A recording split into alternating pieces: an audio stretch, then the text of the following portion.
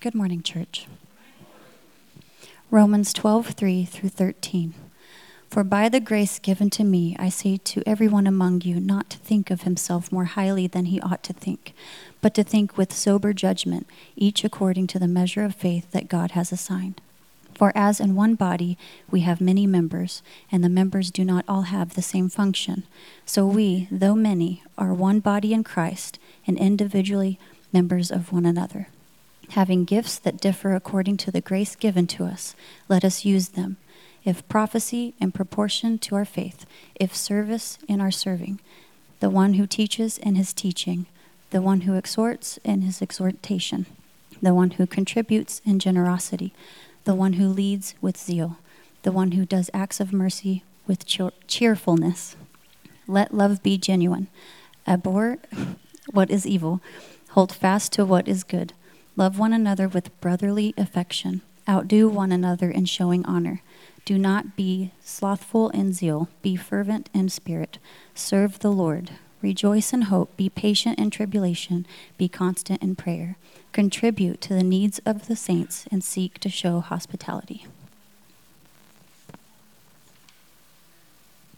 Acts 2:42 through 46. And they devoted themselves to the apostles' teaching and the fellowship, to the breaking of bread and the prayers. And awe came upon every soul, and many wonders and signs were being done through the apostles. And all who believed were together and had all things in common. And they were selling their possessions and belongings and distributing the proceeds to all, as any had need. And day by day, attending the temple together and breaking bread in their homes, they received their food with glad and generous hearts. Amen. Thank you, Sarah. We're finishing up today a sermon series. I took some time a few weeks back, or a month ago or so, and took some time to really begin to seek, God, what do you want for us? Normally, if you're a first-time visitor or if you're a visitor that's been here the last few weeks, normally we go through the scriptures line by line. We've been in the Gospel of Luke. We've been there for a couple of years now. So we're going sometimes painstakingly slow, but again, God's Word is a depth, it's a well, it's not a puddle. And so we're diving into it and, seeing what God has. God really was laying on my heart to take a little different path for a period of time, and so I've taken a break from that. We have been in this sermon series. I really felt like God wanted us to go into this time of being rooted. What does that mean, and how are we to let our roots grow? Roots are where a plant gets its sustenance, it gets its strength, it gets its nutrition from, and therefore it's important for us to realize where our roots are feeding us from. What are your roots going into? And so I wanted that because the next series that we're going to go into is going to be a little deeper and probably more controversial. Because in September and October and probably into November, we're going to start a sermon series called Behind the Curtain. Kind of like my view of that was kind of like the Wizard of Oz.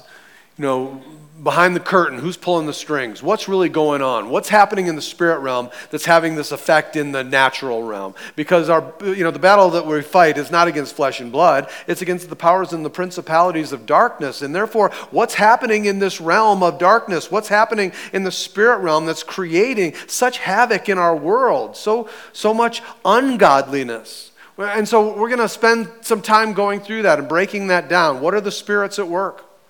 What's happening? And to be quite honest, my feelings were, if we don't have a church with some pretty strong roots, we're going to lose a lot of people. Yes, we will. Do I like that? No. Is pruning sometimes healthy? Yeah.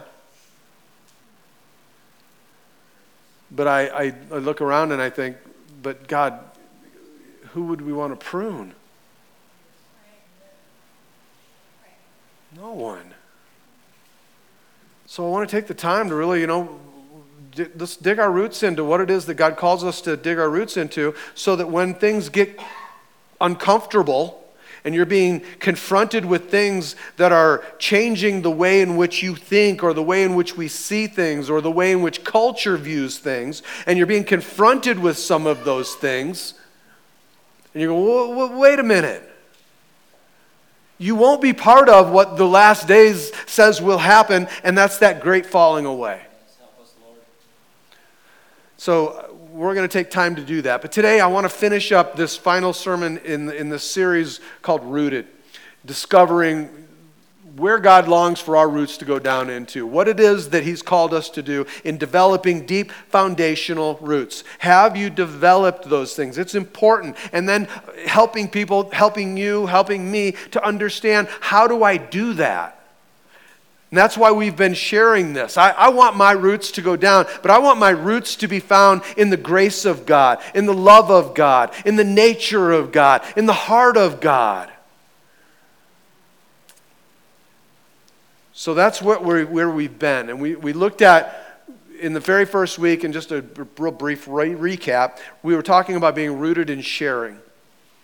That every single day God has put you on this earth. He didn't take you out when you were saved because He has some people that He wants you to talk to. Every single day there's people that God wants you to share the gospel message. There's people that God wants to put you in contact with so that you can tell them about the life and about the death and about the resurrection of your Lord and Savior Jesus Christ. What a difference He's made in your life. Your testimony is powerful, and He sent you to go out into this world as an ambassador. You are no longer of this world. You're in this world, but you're no longer of this world. You are of another kingdom. You are of the kingdom of God, and you're here in this world as an ambassador to represent Him to this world, not to represent the world to Him. The next week we talked about what it is to be rooted in faith. That faith and rooting ourselves in faith, that's where transformation comes. When we begin to believe God, His Word is true. His Word is true and ours isn't. That God's Word is always the bottom line to everything. And it's by faith that we take those things and we apply those things to our life. And when we begin to walk by faith, faith pleases God. And when we're walking by faith, applying God's Word in our lives, applying what God says in our lives, we begin to live lives that begin to bring joy to our life. We begin to find a life that's fulfilled with purpose and reason. We begin to live lives that honor God. And when our lives are honoring to God, we will find that we are a blessing to the people around us. Amen. Yes, we are. Then we talked last week about rooting ourselves in prayer, rooting ourselves in Bible study. Listen, you have to be in God's Word. You know, I know that this is a cliche, but this is true. If you're not getting into God's Word's not in you. Get into God's Word until God's Word gets into you. And I gave you a challenge. Listen, without prayer and Bible study, you cannot spiritually grow. You are still just, you're still just coming on Sundays hoping to get a drink of milk. Hoping to just spend a little time, again, I don't want to be disgusting, but you know what I mean. You just want a little sip of milk. We're not babies. We need to grow up. We need to begin to grow and continue to grow. And the only way you're going to grow spiritually, where you can stop dependent on mama for your milk, is to start taking it in yourself, where you start teaching yourself to eat. Amen. And you have to do that, and there's only one way to do it. Consistency. Cause these patterns of cadence in your life that are pressing into the Word, pressing in prayer, learning to what it is to have a life that's consistent and constant in prayer, because it's the only way that you're going to grow. And God created you. He saved you and left you here so that you could grow. Amen? Amen. Today I want to talk about the body that God has given, rooted in community. And He longs for us to be rooted there. He's given us the church. And again, so many of us, we were forced to go in so many different ways. And, we find that for many people, church is a curse. Oh, I got to go to church. Oh, I got to go here. Oh, I got to go there. Oh, I got to go. And I've said it before. It's like, I don't know. I have to go punch my time card. Because when I stand before God one day, I want to have a time card that's full of church attendance. I'm sorry, but that's just the wrong motive for church.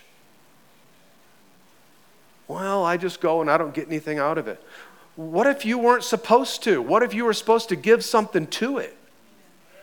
What if God's purpose for you was not to come and to just be all about you, but what if it was to be about all the others around you?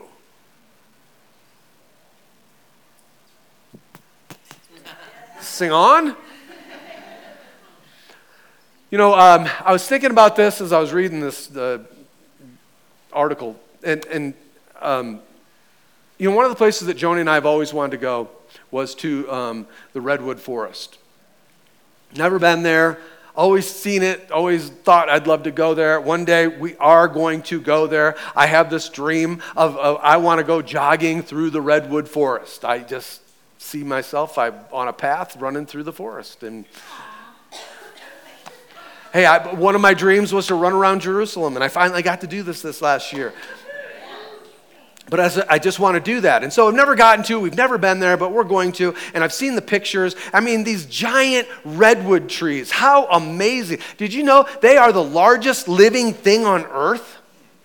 Some of them up to 300 feet tall. 300 feet. Some of those trees are 2,500 years old. That is absolutely amazing. Well, you would think, and again, I've only seen pictures, so I'm not going off experience yet.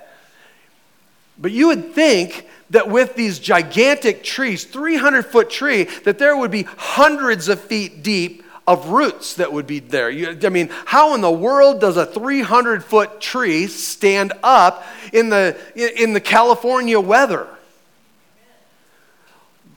Well, when I was reading about that, I was shocked to find out that a redwood tree does not have that deep of roots. That the roots don't necessarily go down deep. What the redwood trees do is the roots all begin to grow together, and the roots intertwine with each other. So when the wind comes and the rain comes and the weather changes and the lightning and the storms, those trees are pushed. But you know what holds them up? All the other trees that are all around it. And those trees just hold each other up because their roots are just intertwined. And when the storms come, they can't be pushed over because the other trees are interlocked with it. And they're doing life in such an intimate way that those trees stand because of the other trees around them. But that also means that every tree in that redwood forest is vitally important to the life of the other trees. Church, every single one of you, every one of us, you are vital to the life of the church. You are vital to what it is that's going on. And again, part of that's for the church, but God never intended you to navigate life alone. God never called you to be a lone wolf. In fact, if you're a wolf,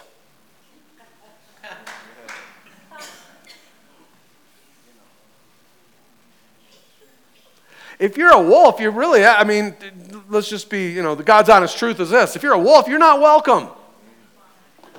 Wolves in sheep's clothing, that's going to infiltrate the church. And they need to be driven out. Why? Because they eat sheep. So, do you know what a lone sheep is called?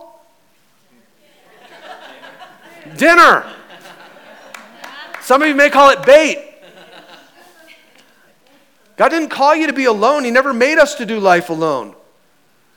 The Bible very clearly talks about, church, how God's design through Scripture, God's design for the church is fellowship. God's design for the body of Christ is that we would be connected, amen, intertwined. Yeah. Do you know that there are 59 commands in Scripture, at least 59, that talk about one another, where it is impossible for you to fulfill those 59 commands without one another. Yes. We need each other. Amen. And God made it that way so that we would connect together, so that we would be able to intertwine our roots, that we could be rooted in a community where in that rootedness we would be a blessing to others. So again, maybe the church isn't necessarily about how you might be able to be blessed, but in the love of God, in the nature of God, in the call of God for your life, that you would then be a blessing to the others that are around you. Listen, God's ways are higher than ours. Yes, they are. His ways are different than ours. This is how we impact the world. This is how we make a difference when the church begins to come together, to stand together, to be together. This is how we impact the church, but it's also how we impact the world. How does the church impact the community that we live in? It's by being the church. Amen. Not just going to church. God's called us to stand together. So how do we do that? How do we put our roots into community? The first thing that you need to understand is that you need to know your part and you have to play your part. You have to know what God's called you to do, what God's asking of you, and then you have to do it. Come on, you have to actually do it. This is one of the issues and problems in the church is that we can come and I can tell you how shorthanded we are in one area or shorthanded in another area, and we'll get a list of people that will sign up. And I've talked to the staff about this because if we don't get back to you within like just a day or so, I can't do it anymore. Right. Like God changed his mind. You got to know your part, and then you have to consistently play your part. Paul understood that this power of living in community.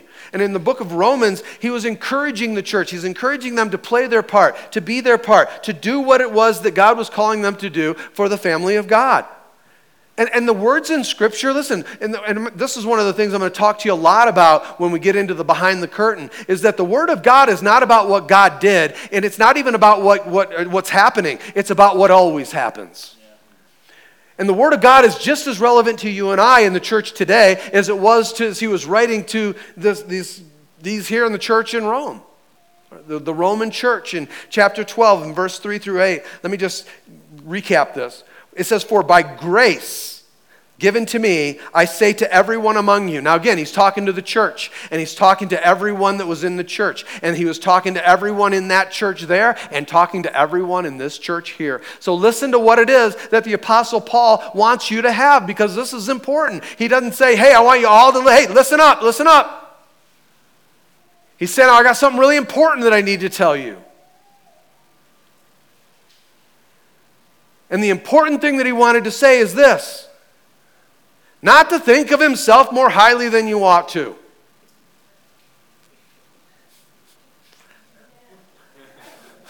Well, ouch.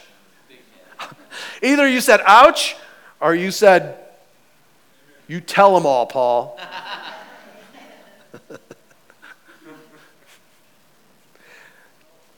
But think with sober judgment. Each according to the measure of faith that God has assigned. For as in one body we have many members, and the members do not all have the same function. Come on, amen? Yes. So we, though many, are one body in Christ, and individually members one of another. Having gifts that differ according to the grace given to us, let us use them. If prophecy, in proportion to our faith. Look, there are gifts that God's given. Use them, he says.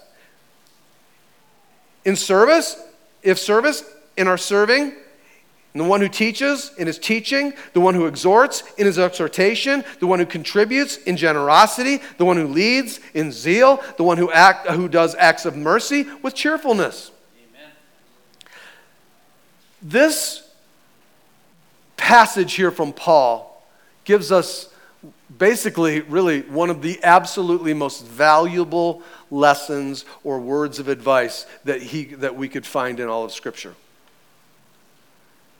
And it's not to think of himself more highly than he ought to, but to think with sober judgment. Paul's saying, hey, you know what?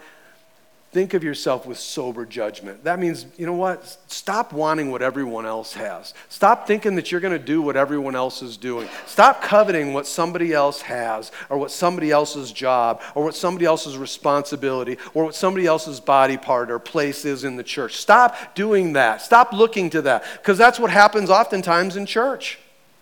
He says, have sober judgment, or a self-evaluation, assessment of where it is and what it is you're gifted to do. Stop looking to what everyone else is doing, because that's what was happening in the church in Rome that day, in that time. The people, they were getting saved, but they weren't being redeemed or restored, basically, or to walk out their salvation. And so everybody's wanting to do the big job. Everyone wants the popular job. Everyone wants the seen job. I know that, there are some of you that would never want to stand up here in the pulpit and preach, but there are others of you that in your mind you think, well, I could do way better than he does. And, the truth is this. You probably could. But God's put me here. Amen. And so this is my part to play for right now. And so while God has me here in playing my part here, what's your part? Yep. To sit back and covet my part? You have a part to play. Stop looking to what somebody else is doing and look to what it is that God is doing in you. What is the sober judgment? What is the self-assessment that you can have? Because again, the same problem they were having is the same problem that we still have today. Everybody wants that upfront job. Everyone wants to be seen. Everyone wants to be thought more highly than what they should. We still struggle with that, to live in a community that feels like we shouldn't promote ourselves. I want to be this, and I want people to see me as that. And so we promote ourselves over others. And again, sober judgment or self-assessment does not mean that you degrade yourself. It does not mean that you put yourself down. It does not mean that you're worthless, that you don't have value, that you don't have a place. It absolutely means you have a place. It means that you sit and do what God's called you to do because you have great value in that place. We need to see ourselves as God sees us, to see ourselves in the value that He's placed on our life, in the position and place that He has for you to fulfill. When I know some of you may find this hard to believe, but when I was a kid, we didn't have cell phones. We didn't have computers. This will blow some of your minds. We had a phone that you dialed, and it had a cord on it. And so every conversation you had was in the kitchen in front of mom and dad.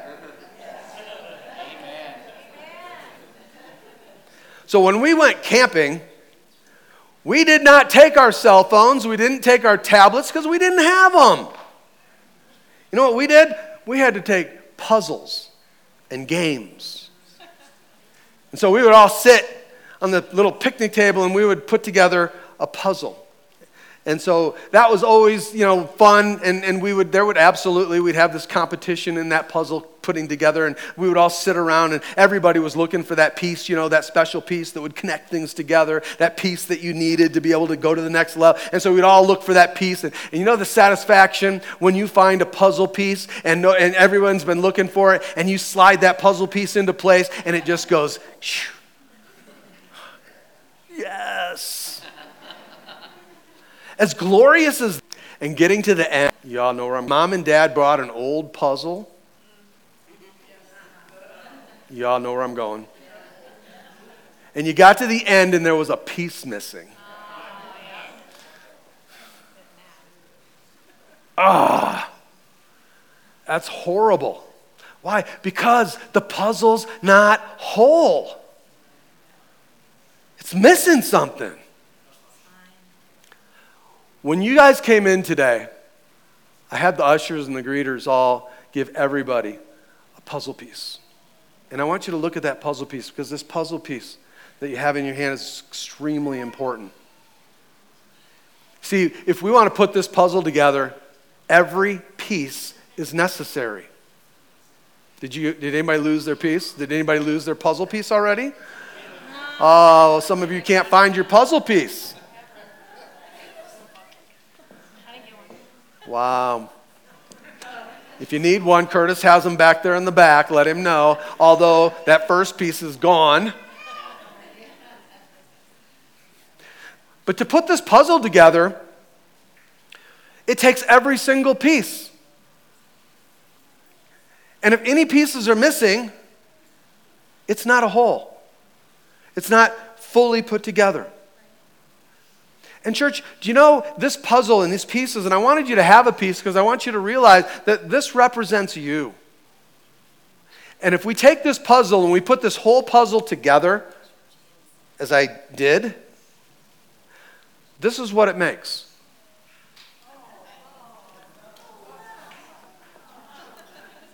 See, this is the puzzle that you are a piece of. And this is an illustration of the reality of what it is and who you are. You are a vital piece of this church. And without you here, a piece is missing. Oh, well, I haven't been for a while. I don't care. What it just means is the piece has been missing for a while. And thank God, you know the feeling. I lost one of the pieces, and Joni got down on her hands and knees, and she found it underneath the little table, and it was like the piece I was missing. And so it was so cool that she found it. Hey, maybe you once were lost, but now you're found. And God's put you back, and He's brought you back, and He's restored that. You're a puzzle piece in this church, the church as a whole, but also in this church as New Life.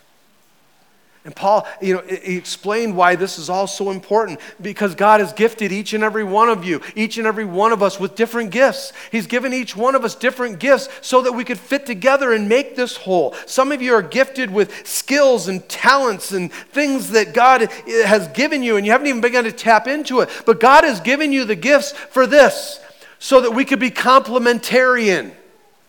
That we could come together to complement each other. We are not egalitarian, we are complementarian. We come together and complement each other. God didn't give us gifts so that we could compete with each other about them or through them. He gave us gifts so that we could come together to make a body, to make it whole. Because church, alone, alone we can go fast, together we can go far.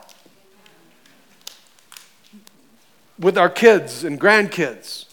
You know what? Traveling with kids, it takes a lot longer. But generationally and in legacy, traveling together, we can go way farther. And the same in the church.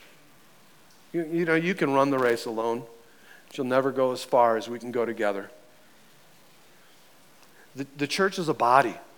And it has hands, it has feet, it has ears, it has eyes, it has lips, it has toes, all of those different parts. And church, without one of those body parts, without one of them, something's missing. And when something's missing, I want you to see this. When something's missing, the other parts suffer. And again, that's not to bring condemnation. That's to build you up. That's to let you know, not, oh, you should have this. No, that's to let you know how deeply valuable you are. That's right. That you're needed and God has something. And there's different gifts in the church. There's different gifts that each person has. Some of you have a prophetic gift, and you need to work and operate in that gift. You need to use that gift. You need to speak out. You need to let that prophetic gift bring encouragement to people's lives. Some of you have the gift to preach. Some of you may be teachers. Some of you have the gift of encouragement. Some of you have the gift of mercy. Some of you have the gift to be incredibly generous. Some people are better leaders than others. Does that mean that somebody's better than the rest? Absolutely not. It's just something different. Some of you that are leaders do not have the gift of mercy. And some of you that are overwhelmed with the gift of mercy, God didn't call you to lead. You'd be going where everyone wanted you to. So it's just different. Whatever it is that God has placed inside of you, and every single one of you, God has placed inside of you gifts. And every single one of you, you need to know your part. You need to seek the heart of God. Seek with sober judgment what He's called you to, so that you can find that, and then by the power of the Holy Spirit, begin to do that. Do what God's called you to do. And church, He very clearly says you need to do it this way, though, humbly. Humbly do that. And when everyone does that, the church becomes a witness to the love and the power and the unity that's found in Christ. The church becomes an answer to the needs of the people around us, and you become a vital part because you are a vital part of the church. Because church, listen, the church is not the same without you. I was reading a story about there was a woman. She was homeless. She was traveling through some hill country, some wooded forest area, and she came to this little community, and she was hungry and tired, didn't know what to do, and the people suggested, well, go to the church. They're going to have a church service. Go over to that church.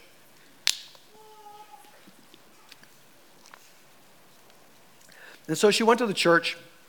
The church was in a wooded area, and it was, just set back into the woods, and it was this little tiny town, and the church was dark. It was just, she couldn't figure out why the church is just dark, and so she's standing there at the church. She doesn't know what to do. And she looks, and it's like out in the woods, she noticed like what she thought were fireflies. Just little fireflies moving through the woods, and they came in closer and closer, and what she realized is they weren't fireflies. What she realized is those were the people from the church, and they were carrying their lantern. And the lantern was what lit their path. The lantern is what helped them to see where they were going. And when the people came to the church, one by one, they came into the church, and she watched the people take their lantern to a very specific spot that was just for them, and they hung their lantern on the wall. And as the people filled up the church, little by little, the church became brighter and brighter and brighter and brighter until the church was glowing. With what? With the light that the people brought to church. What light? The light that lit their path. So after church, she went to the pastor and said, why don't you guys have any lights in this place? And he said, we did that on purpose when we built the place. First, we couldn't afford it, but we just decided that we wanted the church to be lit by the light of people that came. We wanted the light to shine in this place because God wanted to use the people to be the light that would shine in this place. And then he said, and the other reason is that when somebody's missing, there's a dark spot. And so we know when somebody's not there. Church is a dark spot when you're not here. And he's called you to be the light, not these lights. The light. And when you're not here, there's a dark spot. Amen? Amen. The second point is that love roots us in community. And Paul explains there's a motivation behind this. The motivation behind this kind of communal living, this kind of, body organism living, this place where we come into these relationships and we can, in those relationships, be a witness to the world. And the bottom line is the motivation for all of that. The bottom line is love. Church is all about love, but not any love. It's all about his love. And as I said a few weeks ago, you will never be able to genuinely love the world until you've genuinely been touched by the love of God. And when the love of God begins to flow from the branch, listen, it's a one-way deal. The nutrition and the strength, the power, all that flows, it flows from the branch to the vine. It's a one-way give, and you need to be touched by the love of God that flows. And then, because of the touch that we have from the love of God, we begin to produce the fruit of love to the people that are around us, to those that are in our lives, to those that are. We begin to show the fruit of that by being touched here. Otherwise, church, it's hard to be genuine. And he says in verse 9, it says, let love be genuine. Not fake. Let love be genuine. Listen, church, we all try. I don't even want to say it's a fake love. I think we try to love people, but we can't love people genuinely without the genuine touch of the love of God in our lives. And he says, abhor what is evil. Hold fast to what is good. Love one another with brotherly affection. Listen, and then again, outdo one another in showing honor. Do not be slothful in zeal. Be fervent in spirit. Serve the Lord. Rejoice in hope. Be patient in tribulation. Be constant in prayer. Contribute to the needs of the saints. And seek to show hospitality. Church, godly love is genuine. And when we genuinely love with a godly love, you will be what the world has constantly come against the church for. You will be authentic. You won't be a fake or what people then call a hypocrite. Okay, you may not like me, but at least you know I love you. That should be the way in which people see us, because it fuels us. The love of God will enlighten you, it will empower you, it will fuel you up to begin to stand against, to seek out those things that are evil in your life, and to see those things bound, broken, and hindered in your life. To not allow those things to live in your life, to cast those things out, to find deliverance from those things, to find yourself in this place of destroying evil. We've been given power and authority over those unclean spirits. Why? Because we need it. To stand firm and to fight the good fight. Love helps us to do that, and love helps us to stand with others. Love helps us to put others above ourselves. Love helps us to put others' needs as a greater place than our needs are. The same way that Jesus did when he went to the cross for you and me. That wasn't his greatest need, that was our greatest need.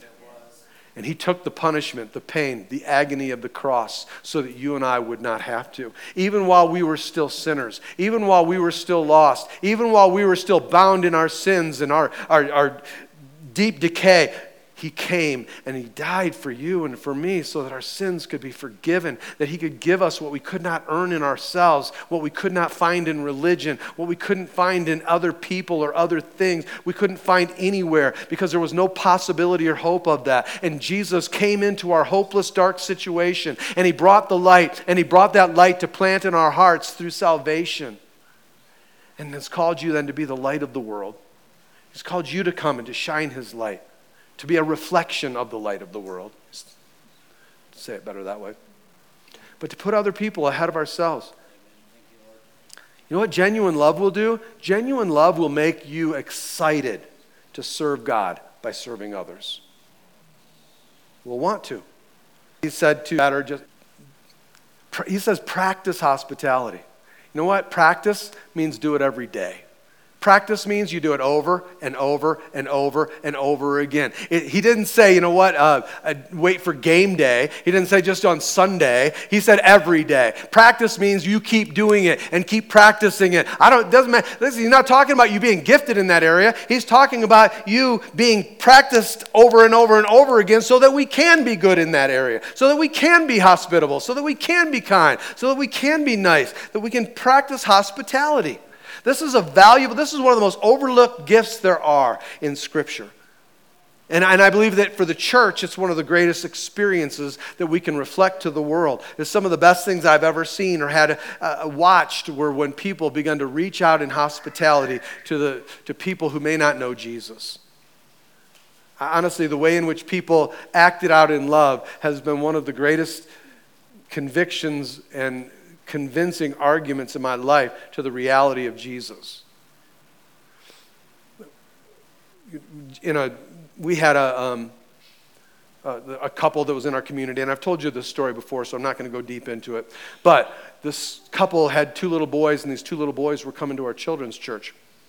The couple didn't go to church, but they would send their kids on the van. And one morning, the older brother, still a little boy, was playing with matches and lit the bottom bunk on fire. And this fire spread, and he couldn't put it out, and his little brother was in the upper bunk, and he burned to death.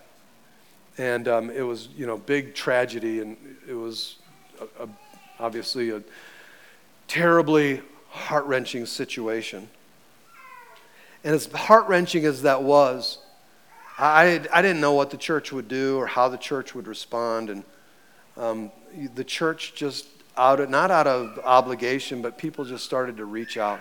And I watched people just start to love on this couple, on this family in their deepest, darkest time. The church, it was right around Christmas, and the church was, they started doing, people were buying Christmas presents and dinners and food and all sorts of things that were happening. And in the tragedy of it all, it was like, I got to witness the church loving on these people that were outside of the family of God. And in their deepest and darkest time, and you can only imagine how that affected the family. In their deepest and darkest time, they experienced the love of God through the church. They knew that they were being loved on. And I don't know where they are today. I don't know the spiritual condition. I don't know, what ended up happening to this couple. But I know this, in their darkest moment, God touched them with his love through the church, through the body of Christ, by people being hospitable. And at some point or another, that'll come back. That will be something that ministers to their life. Because listen, when we demonstrate God's love to people, it changes things. It changes people. It changes circumstances. God's love changes things because it makes the invisible God visible to those who don't know him. That's that love. How do we, this invisible attribute that's so powerful and so strong and so mighty and so able and so capable. But what is it? It's the genuine love of God being demonstrated through the church of God. And church, in our lives, love should be the go-to. It should be something that flows naturally out of a heart of God. And we should be hospitable. We should be extending hospitality to each other and to those around us. Amen? And the third thing is this. We don't do life alone. Church, we don't. The early church, the church that came out of this outpouring here, the church that came after the death and the resurrection of Jesus Christ, they faced all kinds of trials. Most of the church at this point in Acts were huddled up together because there was such persecution that was coming against the church. It was, again, Jesus had just been crucified. The guys are all, basically, hiding up in this upper room in prayer. In fact, they don't know what's going to happen. They don't know what's going to go on. The Holy Spirit pours out. They pour out into the streets. Peter starts to preach to these people that honestly did not want anything to do with God. And there's revival that happens in the street that day. But church, they were under oppression. The stress that they had of living in a culture that day that was completely opposed to the faith in Jesus Christ is much like the culture today. We are living in an increasingly aggressive culture that is hateful and has tremendous hatred towards the gospel of Jesus Christ. There is a full-on rejection in the hearts of so many and a kind of persecution, as we talked at the very beginning, that is going to cause many to fall away. There's a persecution that's coming, and these people were in that place. Intense persecution. And so out of the necessity that was there, the people, they began to bond together. They began to come together. And they began to help together, helping each other out. Because again, God's vision was for people to never have to walk through and do it all alone. And listen to what happened here. All this is going on, and this is what happened in the church. And they devoted themselves to the apostles' teaching and the fellowship, to the breaking of bread and the prayers. And awe came upon every soul, and many wonders and signs were being done through the apostles. And all who believed were together and had all things in common, and they were selling their possessions and belongings and distributing the proceeds to all as any had need. And day by day, attending the temple together and breaking bread in their homes, they received their food with glad and generous hearts, praising God and having favor with all the people. And the Lord added to their numbers day by day those who were being saved. I read that and I see one of the absolute clearest, the most honest views of that we could find anywhere else in Scripture about what it was like to be a part of the very first Jesus movement. Because that's what was happening here. And in that Jesus movement, in the book of Acts, we were seeing people coming together. People were gathering together. People were studying together. People were teaching. People were eating. People were giving. People were worshiping. It was a place of fellowship, a place of community. Their faith became central to the very core of who they were in their day-to-day life. It wasn't just a Sunday thing that they were doing. Their faith was core to everything that they were doing. Their faith became core to every day that they got up till they went to bed. that, it was something that they begun to live. And because of that, they saw these amazing, miraculous miracles that were going on. These things that were happening that were just miraculous. Does God still do the what we would consider to be the big supernatural miracles? Absolutely. But church, I think sometimes we overlook the miracles in our day-to-day lives that we see God doing. That we watch and see and hear God in the midst of doing. Endless stories of how I've watched and seen the miracles happen in and through the church. In and through you, because we've locked together, we've intertwined our roots, we've allowed ourselves to become part of each other's lives together. And when that started to happen, what happens is, people start meeting the needs of other people. People start reaching out and ministering to those needs. I've watched you meet the needs in our community. I've watched you bind together and reach out in ways that I never dreamed or imagined that we could do, with things that I never thought would happen. It's miraculous the way in which God has opened the doors for us to be able to reach out to the community at large, but also to the community of believers that are here. The ability to help people that are in need. It's incredible. I have watched you take care of our elderly. I've watched you minister to the widows and to the single moms and minister in so many different ways. I've watched you reach out and try to help and to protect the kids, the children. It's a beautiful thing to watch. It's what the body does. But the scary reality is that sometimes, and it happens to all of us, church, this is not a statement towards you. This is a statement that I make with you.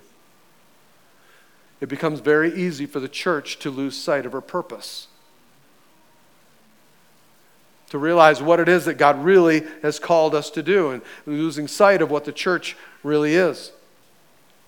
There's an illustration that I read that made the point. Several years ago, there was a preacher in Atlanta, and he noticed in the Yellow Pages, as he was looking for a restaurant, he noticed a restaurant named Church of God Grill. I'm going to check that out. So he called that place up, and he, very friendly voice, Church of God Grill, how can I help you? And said, well, you know what? Your name caught my attention, and I thought I'd call and find out how did you guys become Church of God Grill? He said, well, we started off as a church. And we were just a poor church. We didn't have much, and we decided, well, we'll start selling chicken dinners after church to make money so that we could pay the bills. And people really loved the chicken dinners. And people were coming, and we were getting busier and busier. And it got to the point where we had to cut back on some of the church services because we were so busy at the restaurant. And he said, finally, we just decided to shut down the church, and the name was already attached to us, so we just kept the name Church of God Grill.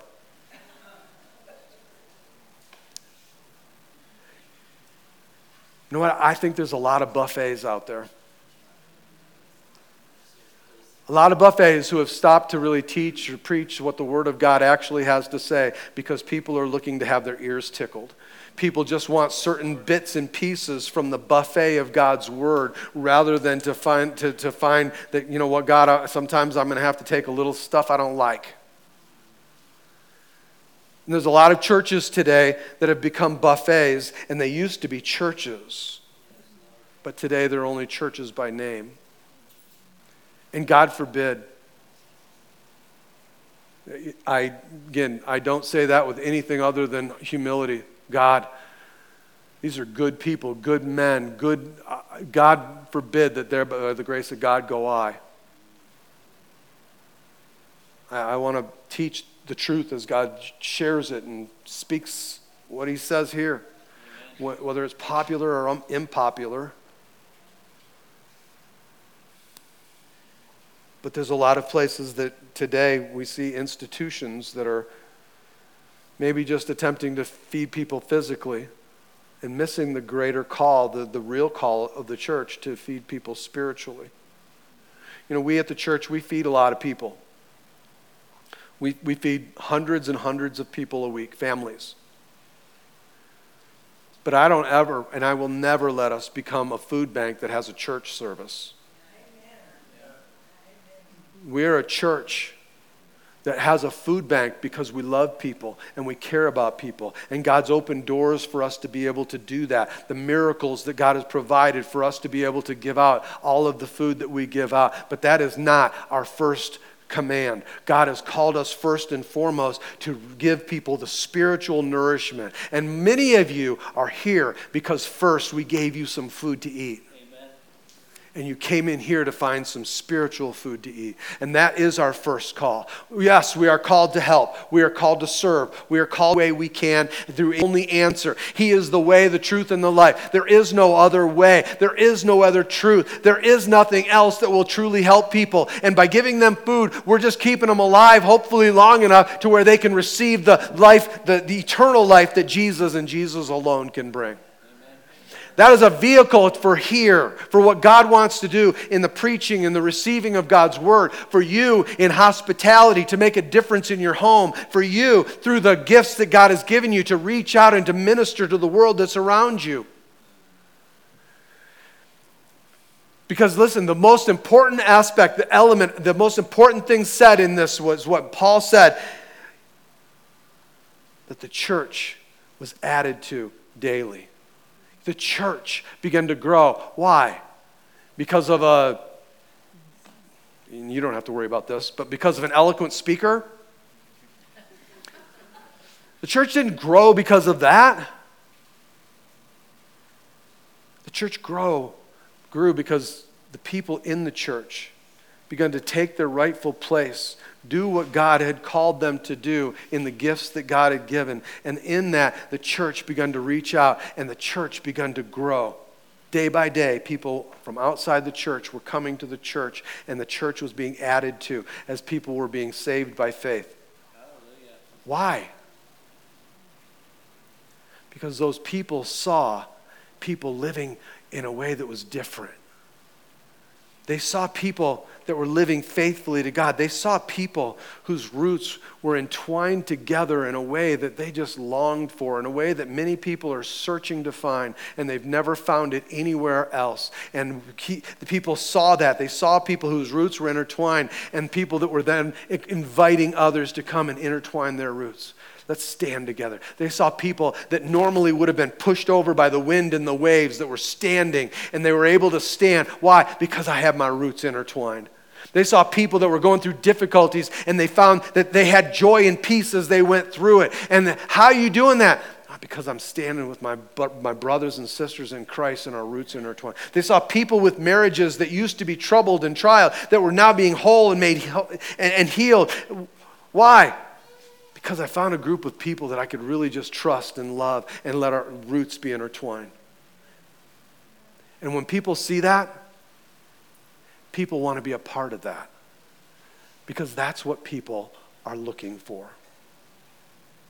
A place to belong. A place to be valued.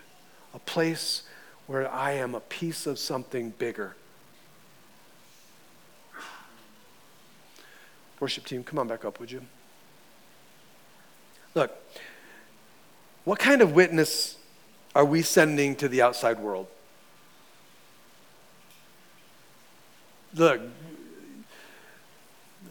you know what? It's really cool that New Life has a wonderful reputation in the community. I mean, because of our outreach and whatnot, most people in the community, there's not too many people that haven't heard of New Life. My goodness, somebody asks for something they need on, Facebook or 411 or, there's New Life, New Life, New Life. So people at least hear. And that's awesome. Most of the time. Because the good, the bad, the ugly, people are watching you. We live in a glass bowl. And people are watching. And it doesn't mean we're perfect, please. Your perfection will never win somebody to Christ. It's when they can relate to your imperfections and how you overcame them through Jesus Christ that you'll begin to see people come into the Lord. So this isn't about being high and mighty and how people would see us. This is about living a genuine life that loves others, a genuine life that has roots that are down in the church, a genuine life that when people look, you can say, you know what, no, I'm not perfect, but I'm not the same way I was yesterday. And by the grace of God, I'm not the person I'm going to be tomorrow, because my God is never done. My God is always at work. My God is still doing the great and wonderful miracles, and He's starting with me. I am a miracle. So are we living in the kind of church community that would cause others to want to join? Look, I think visitors and people are coming, and again, I think this may be one of the very first times this has happened, but I think that first service had more people in it than this service today. Amen. And let me just say the same thing to you, though, too, that I said to them. Don't you let the fact that the church is full stop you from coming to church. Well, it's so hard, Pastor Mark. I can't get a seat. I can't find a place to sit, or I can't get my regular seat.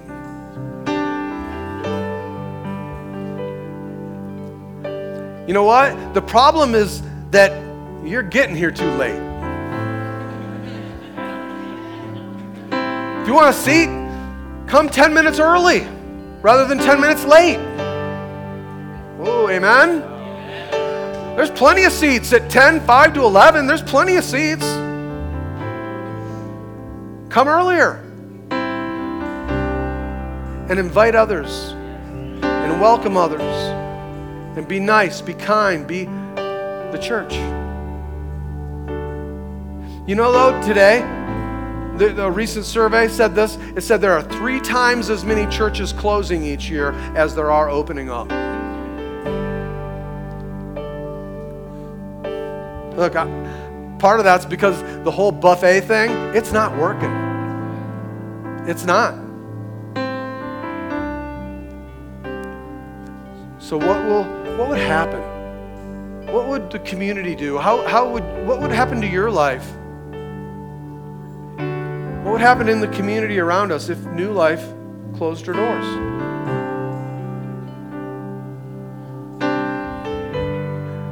If you're like, I can find another church. It's simply because you have not allowed your roots to intertwine with others. It's just because you haven't really made this family, and that's what this is. And that's where you'll find your strength. The most dangerous time of a tree in the life of a tree is when it's being transplanted, because its roots are being messed with. Let your roots go deep. Let them go deep right here. Amen. You're here. You can hear my voice. This is home. This is for you, and you are a part of this. I don't care whether it's your first time or you've been here longer than I have. This is home, and you are the church. Amen?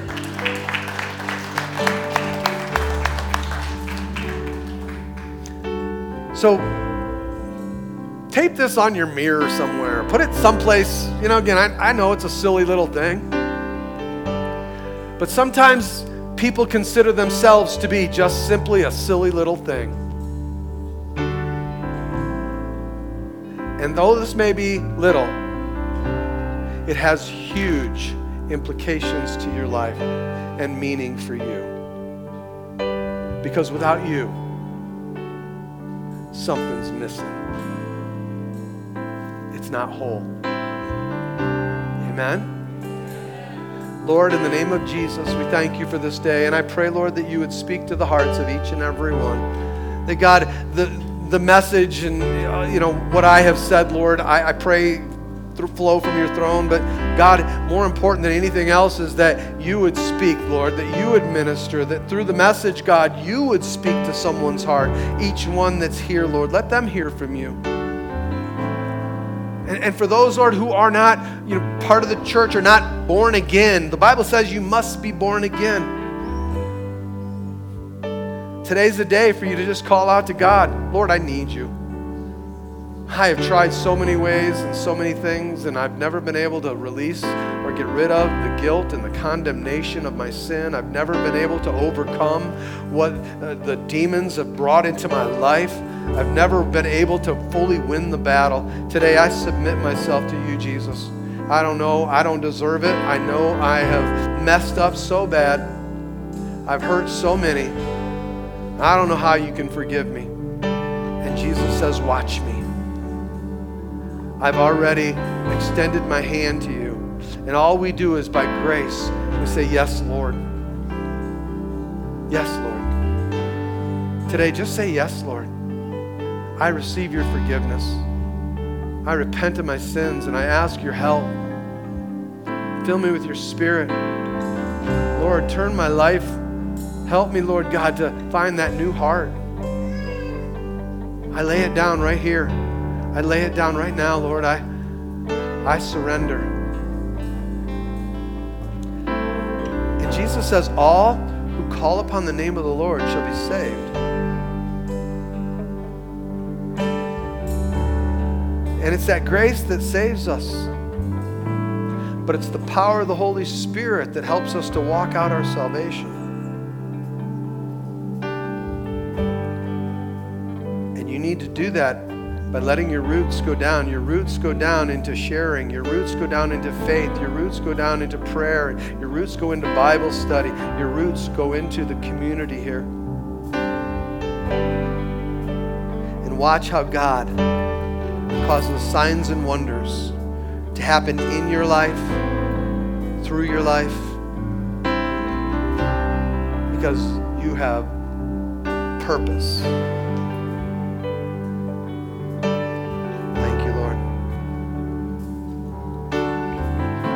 Thank you, Lord. Oh, Lord God, in Jesus' name. Here is where I lay it down, every burden, every crown. Come on. And this is my surrender, and this is my surrender. Here is where I lay it down, every lie and every doubt. And this is my surrender. Come on, just make it yours today. And I will make room for you Oh, come fill us, Jesus. to do whatever you want to do whatever you want to. And I will make room for you to do whatever you want to do whatever you want to. Here is where I lay it down, every burden, every care. This is my surrender. And this is my surrender. Here is where I lay it down, every lie and every doubt. This is my surrender. And I will make Come on, room declare for that. you Yes, Lord. to do whatever you want to do whatever you want to. And I will make room for you to do whatever you want to do whatever you want. Come on, amen. You are the church, the body of Jesus, the body of God, the body that He has put together, and you are a part, piece that makes the whole. Amen. I love you. I pray God's blessings over you. Don't forget to grab your Lead the Way sheet. You can take that home. Coming up, as I told first service, next week, Pastor Trevor has an amazing message that he's going to bring. And then the week after that, we have a guest speaker, Dr. Sam Thomas. He is from very gifted speaker and very much he's going to deal with and speak to us about the times that we have. And then the week after that, we'll start the Behind the Curtain series. So I pray God bless you. I pray God's face shine upon you. And church, I release you Church is not over. Church is about to begin. So go be the church. Amen? Amen. God bless you all. Have a great day.